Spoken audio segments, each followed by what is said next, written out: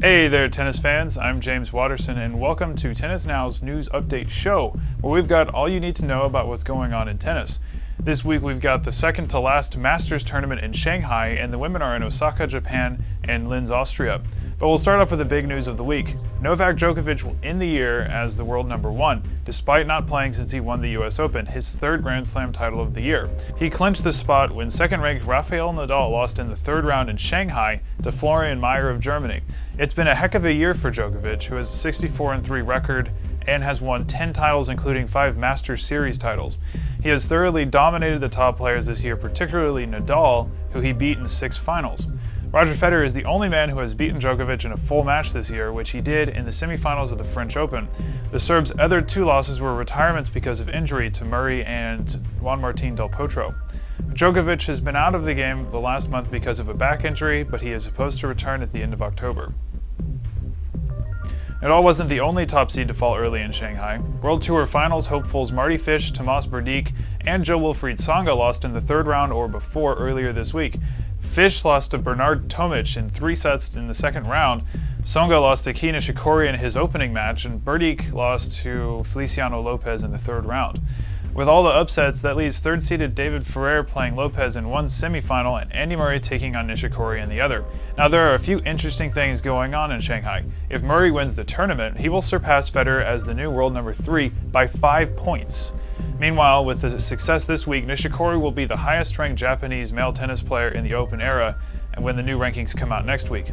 Meanwhile, Ferrer became the 5th man to qualify for the World Tour Finals earlier this week, and Lopez is playing in his second career Masters Series semifinal.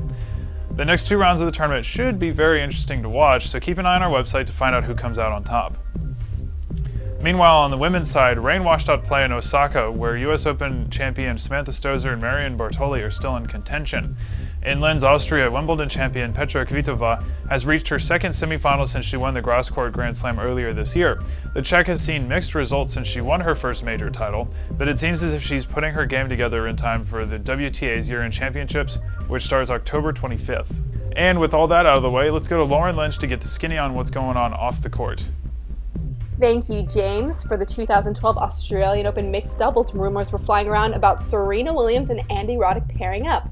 But Williams took to Twitter to confirm the whole thing. She tweeted out on September 13th, "Me and @Andy Roddick decided to play mixed doubles Australia. We love Aussie. Book it. It's real." The two have also confirmed to play for the United States at the 2012 London Olympics. Venus Williams will play with doubles champion Bob Bryan. Serena has won gold medals at the 2000 Sydney Olympics and the 2008 Beijing Olympics with her sister Venus.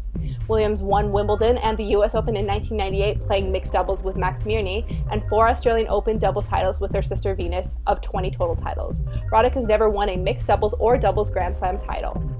Well, Rafael Nadal is estimated to earn around $21 million a year in endorsements. He just announced that he would play the Wimbledon warm-up tournament in Halle, Germany next year rather than at Queen's Club, but denied that he made the change because of a $1.2 million appearance fee.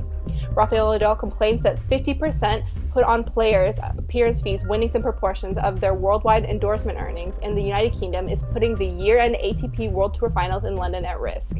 He said, "The tax regime from the UK has complicated a lot of things because to go and play at Queen's, the problem is not to win, the problem is I can lose money because I go there.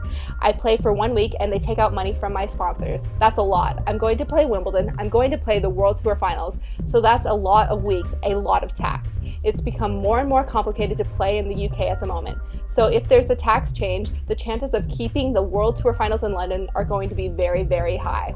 Well, that wraps it up for now. Back to you, James. Thanks a bunch, Lauren. And that's all the news from us. Remember to follow us on Facebook and Twitter to stay up to date on all the news from tennis. We'll include the links to both sites below.